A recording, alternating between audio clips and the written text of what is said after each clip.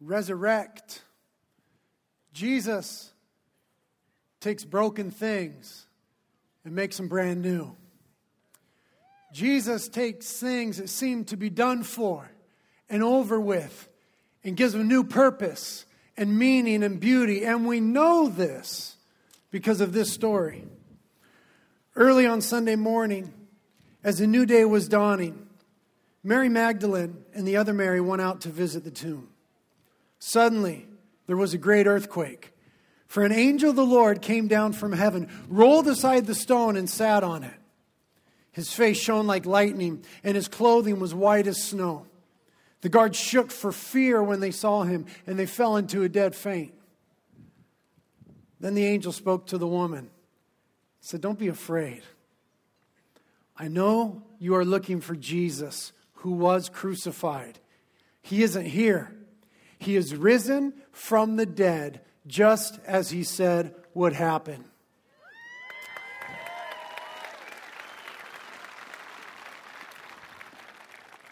Scripture declares that Jesus was shown to be the Son of God with power by the resurrection from the dead.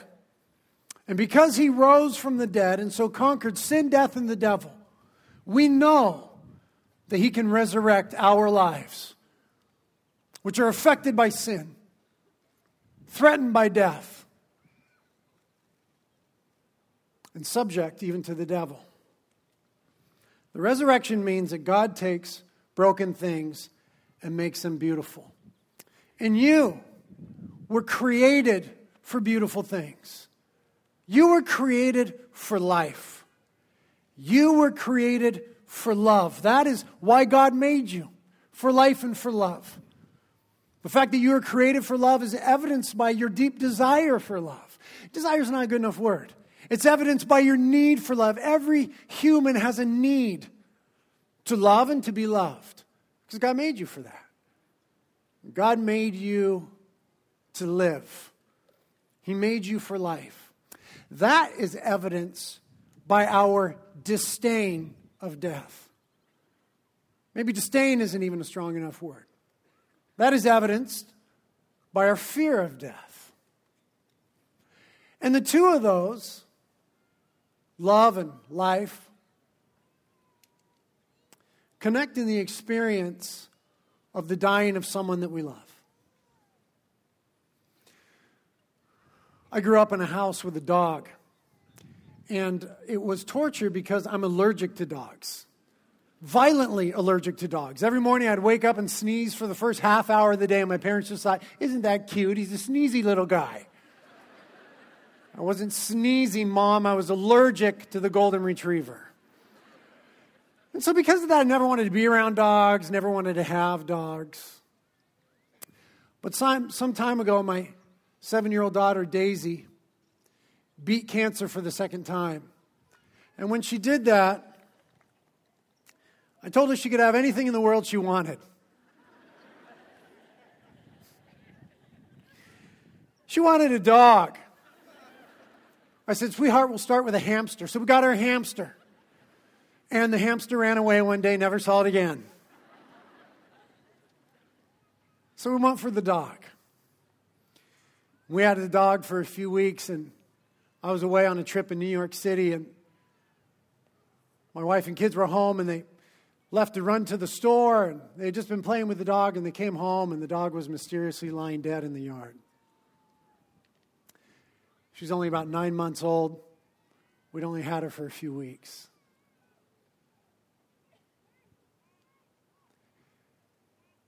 And my son, Isaiah, who's 11, was crying out to God, asking him to raise our dog, Sugar was her name, from the dead.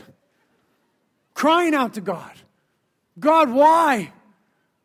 God, do a miracle. Raise Sugar from the dead. And I flew in from New York that night. And when I landed, my phone was already going off with the news. And I got home and I was tucking little Daisy Love into bed. She looked me in the eyes and she said, "Daddy,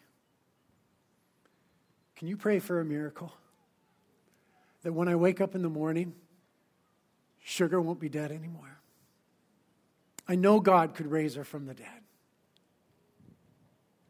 Kids are cute. But I'd be a liar if I didn't say I uttered that prayer myself.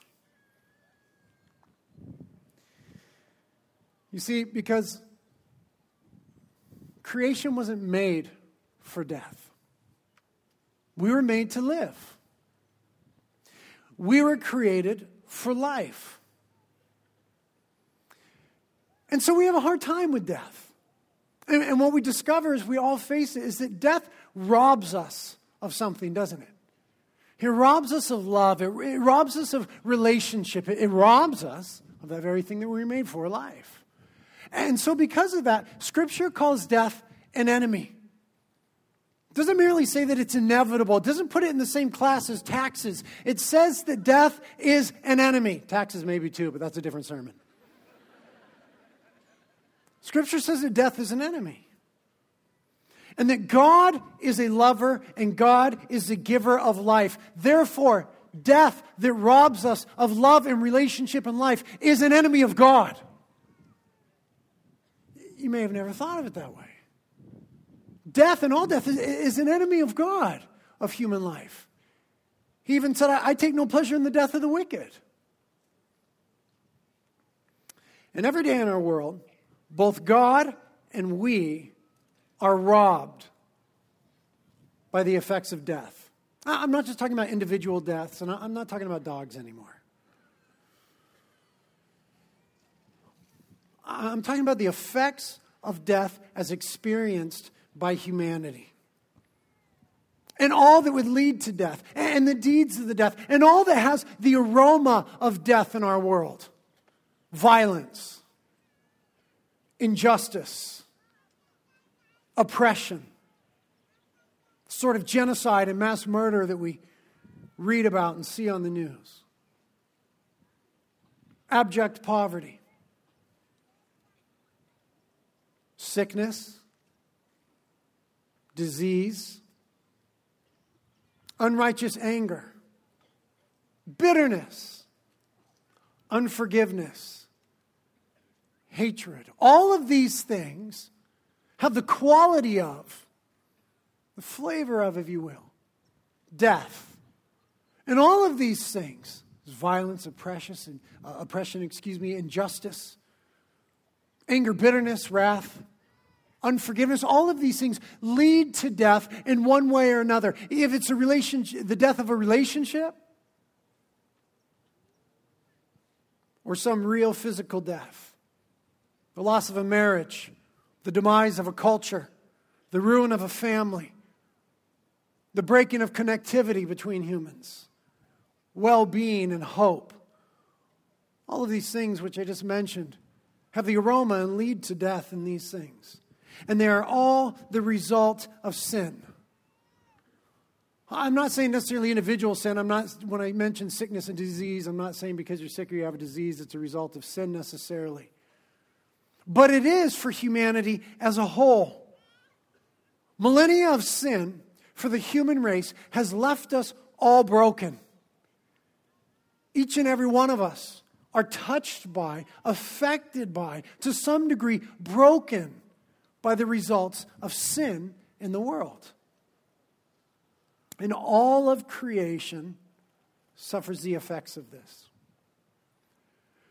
This comes to life when we think about Jesus and three special friends of his, Mary and Martha and Lazarus. Mary and Martha were sisters and Lazarus was their brother. And Jesus was away in another city with some of his disciples, and Mary and Martha sent a letter to Jesus saying, "The one whom you love is sick." And Jesus was supposed to know that that was Lazarus and somehow did. And Jesus delayed in coming back to where they lived, and by the time he got there, Lazarus was already dead. And Martha and Mary ran to the feet of Jesus and were weeping. And they're saying the sort of things that my kids said when our dog died. Jesus, you can do something about this. You could have done something about this. If you were here, this wouldn't have happened. And then an interesting thing took place. Jesus stood there outside the grave of Lazarus with the other mourners, and Jesus himself began to mourn. It says that Jesus wept. It's a single verse in the Bible, shortest verse in the whole Bible. Jesus wept. He stood at the grave of this man who was his friend, and Jesus wept in that place. He entered into the pain of people for whom connectivity had been broken, amongst whom relationships had been torn apart. Life had been taken from because of this thing called death. And with certain clarity, it's seen to be an enemy.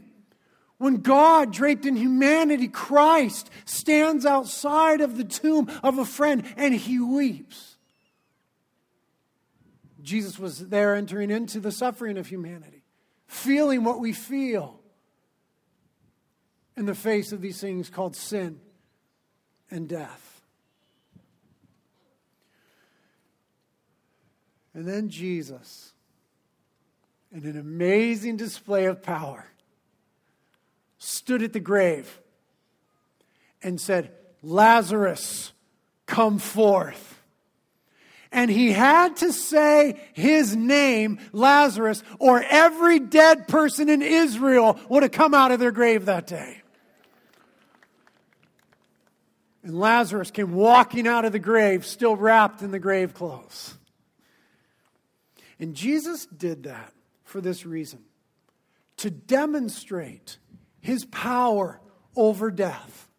And if Jesus is demonstrating his power over death, then Jesus is also demonstrating that he can do something about our sin.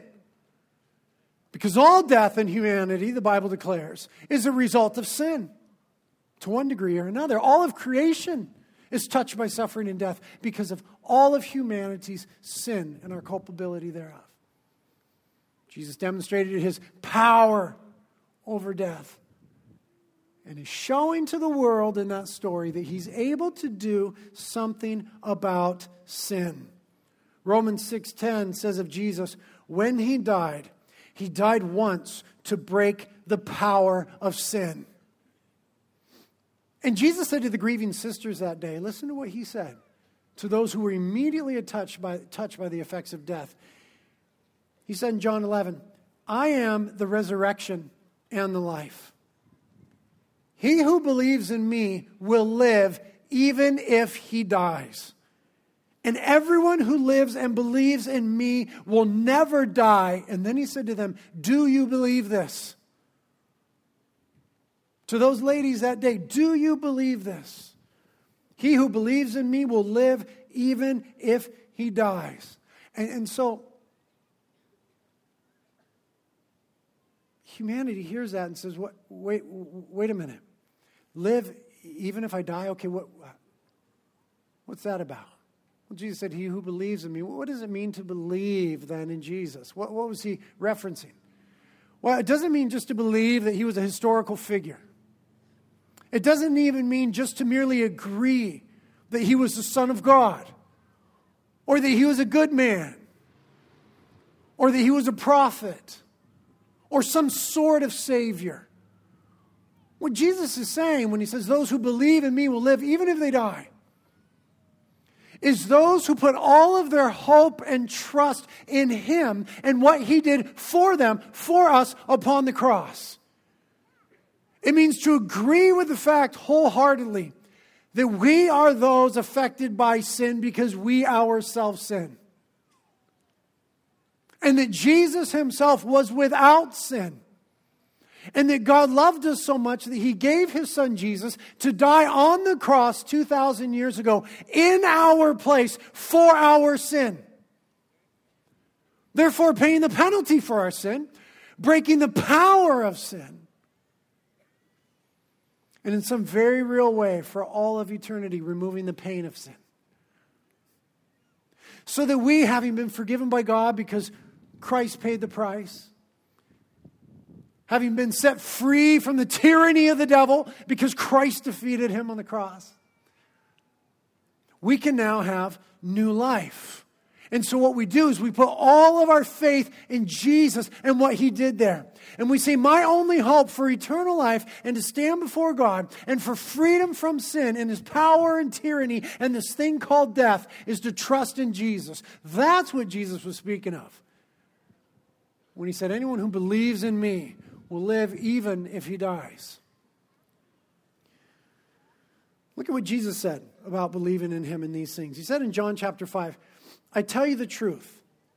Those who listen to my message and believe in God who sent me will have eternal life. They will never be condemned for their sins.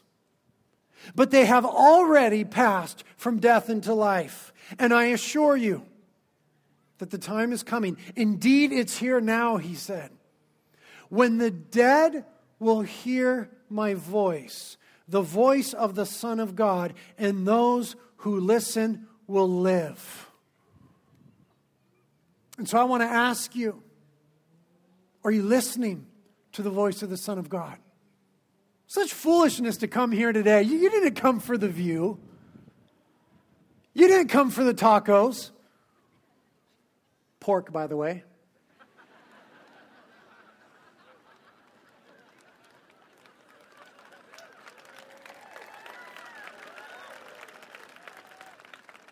We have some leftovers. You didn't come here for those things. You came here because there's something in you that has been deeply affected by sin and death. And you're hoping, you're praying that Jesus can save you from it.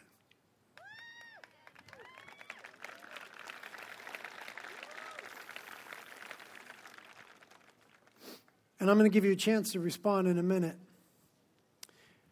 Those who are dead will hear my voice and they will live. And you say, well, I'm not dead. Listen, you may not physically be dead yet. But the Bible declares that we are all, in a very real way, dead. Romans says, everyone has sinned. We have all fallen short of God's glorious standard. The wages of sin is death, but the free gift of God is eternal life through Christ Jesus our Lord. The wages of sin, the results of sin is death. Not only physical death, not only ultimate death, what the Bible calls a second death, eternal separation from God, but immediate death. Being spiritually dead to God and being daily affected by the results of sin and death.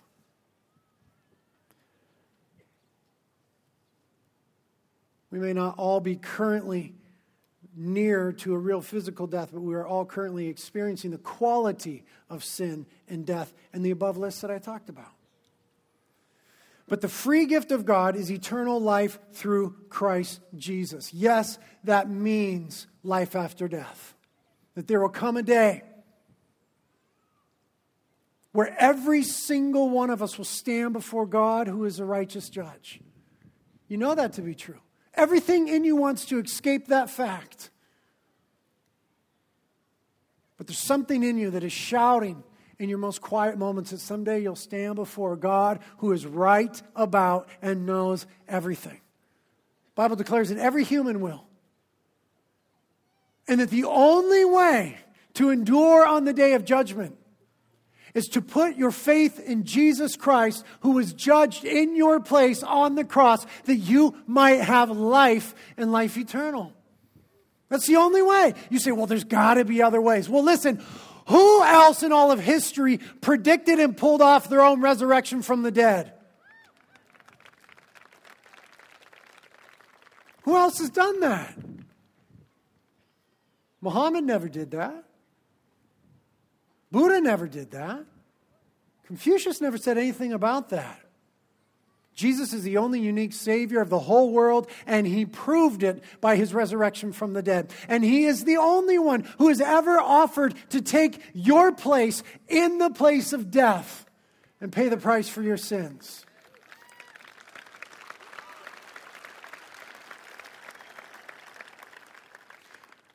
But it's not only that we have life after death.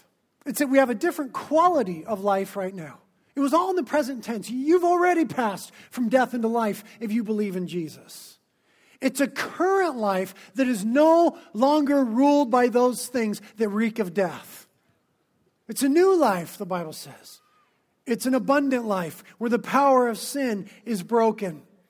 Ephesians 2 says, God is so rich in mercy, and He loved us so much that even though we were dead because of our sins, He gave us life when He raised Christ from the dead. Present tense, He gave us this new quality of life where we have forgiveness, where we experience the love of God, where meaning and purpose are restored to humanity. You see, because God is in the process of renewing all things. I know that things could look bleak today, but God is actually in the process of renewing all of creation. And let me just skip to the end of the book of Revelation, second to last chapter, and tell you what it says. I heard a loud shout from the throne saying, look, God's home is now among His people. He will live with them, and they will be His people. God Himself will be with them, and He will wipe every tear from their eyes. And there will be no more death, or sorrow, or crying, or pain. All these things are gone forever.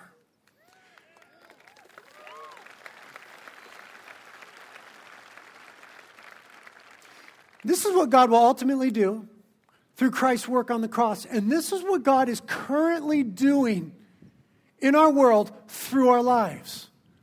And when we put our faith in Jesus Christ by repenting of our sins, we enter into His kingdom and we begin to live for a bigger purpose, for a truer thing, for a more wondrous beauty. The purposes of God in renewing all things. And our lives become renewed. And we become agents of renewal. Where there's oppression, we bring freedom. Where there is bitterness, we bring forgiveness. Where there was malice, we bring reconciliation. Where there's suffering, we bring relief. We become God's agents of renewal in the world, living for a greater reality. Romans 6:4 says, and just as Christ was raised from the dead by the glorious power of the Father, now we also may live new lives. No longer fearing death, not ruled by sin, not tyrannized by the devil, but connected to the God who made you for life and for love. And 2 Corinthians says, if anyone is in Christ by putting their faith in Christ, the new creation has come. The old has gone. The new is here. That's what we're trying to get at with the video that we showed you. That through the resurrection, Jesus takes old things and makes them brand new. He takes things that are unpurposed and makes them purposeful. Things that seem to be lacking meaning and done for, and give them meaning and beauty. He does this by dealing with sin. He demonstrated that He can deal with our sins by His resurrection from the dead. Nobody has ever done that. Brothers and sisters and friends, this is a truth that I count on. I told you earlier that I got my family a dog because my daughter had beaten cancer twice. She was first diagnosed with a rare form of kidney cancer in September of 2009. Went through about 8 months of treatment. Within 6 weeks, she relapsed, had another tumor in July of 2010. This last Thursday, she was diagnosed with another cancerous tumor.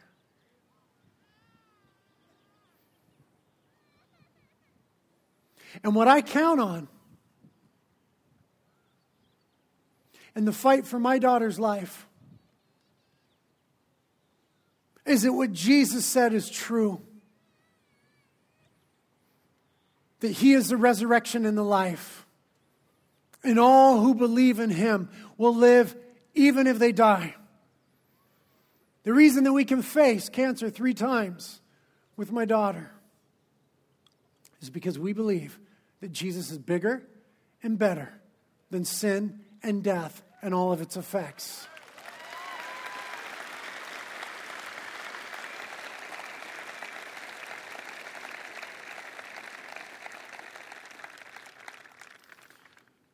But we join with so many in humanity who have seen suffering and realize it to be the effects of sin in our world, that are able to then say, I hate sin. I was having dinner with my father last night, and we were talking about these things, and with tears in his eyes, thinking of his granddaughter, he said, I hate sin.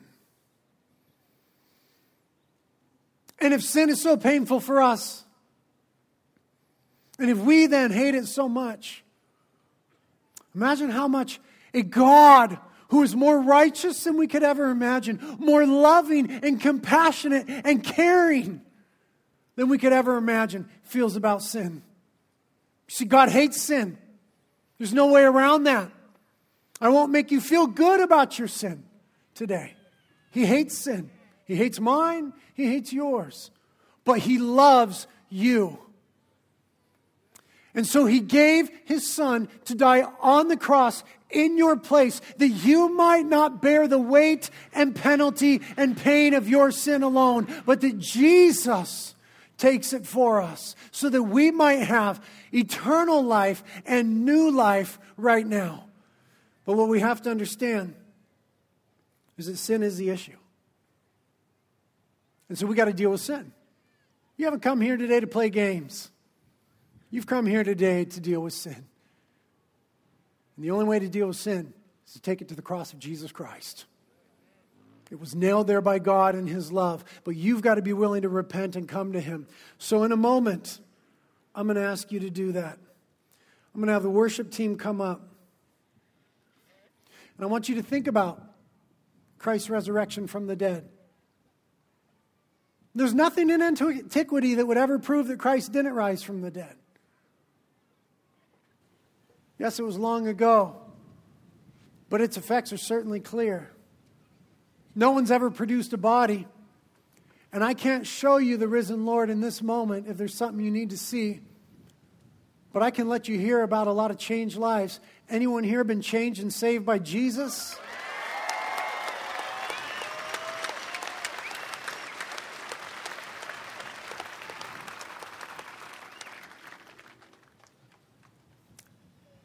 And so you know Jesus is the Savior of the world. And He wants to save you today. So this is your moment. I'm going to ask you to do something crazy. To get up out of your chair and come forward right here. Many of you. And come to Jesus right here, making a public profession of faith in Him. Where the power of sin will be broken. Where the penalty of it will be dealt with. Where the pain will be met in the God who enters into our pain. Where you can receive a new quality of life. So we're going to sing this great old hymn that you all know, Amazing Grace, because it is. And this is your chance. Jesus is drawing you today. You might have to ask one of your friends that you came with, hey, you want to go? I'll go with you. Kids, you might want to grab your mom and dad. Mom and dad, you might be caring about your kids right now. But if you know you need Jesus, this is your moment to get up and come on down. They're already coming. The band's going to play. You come right now. Amen.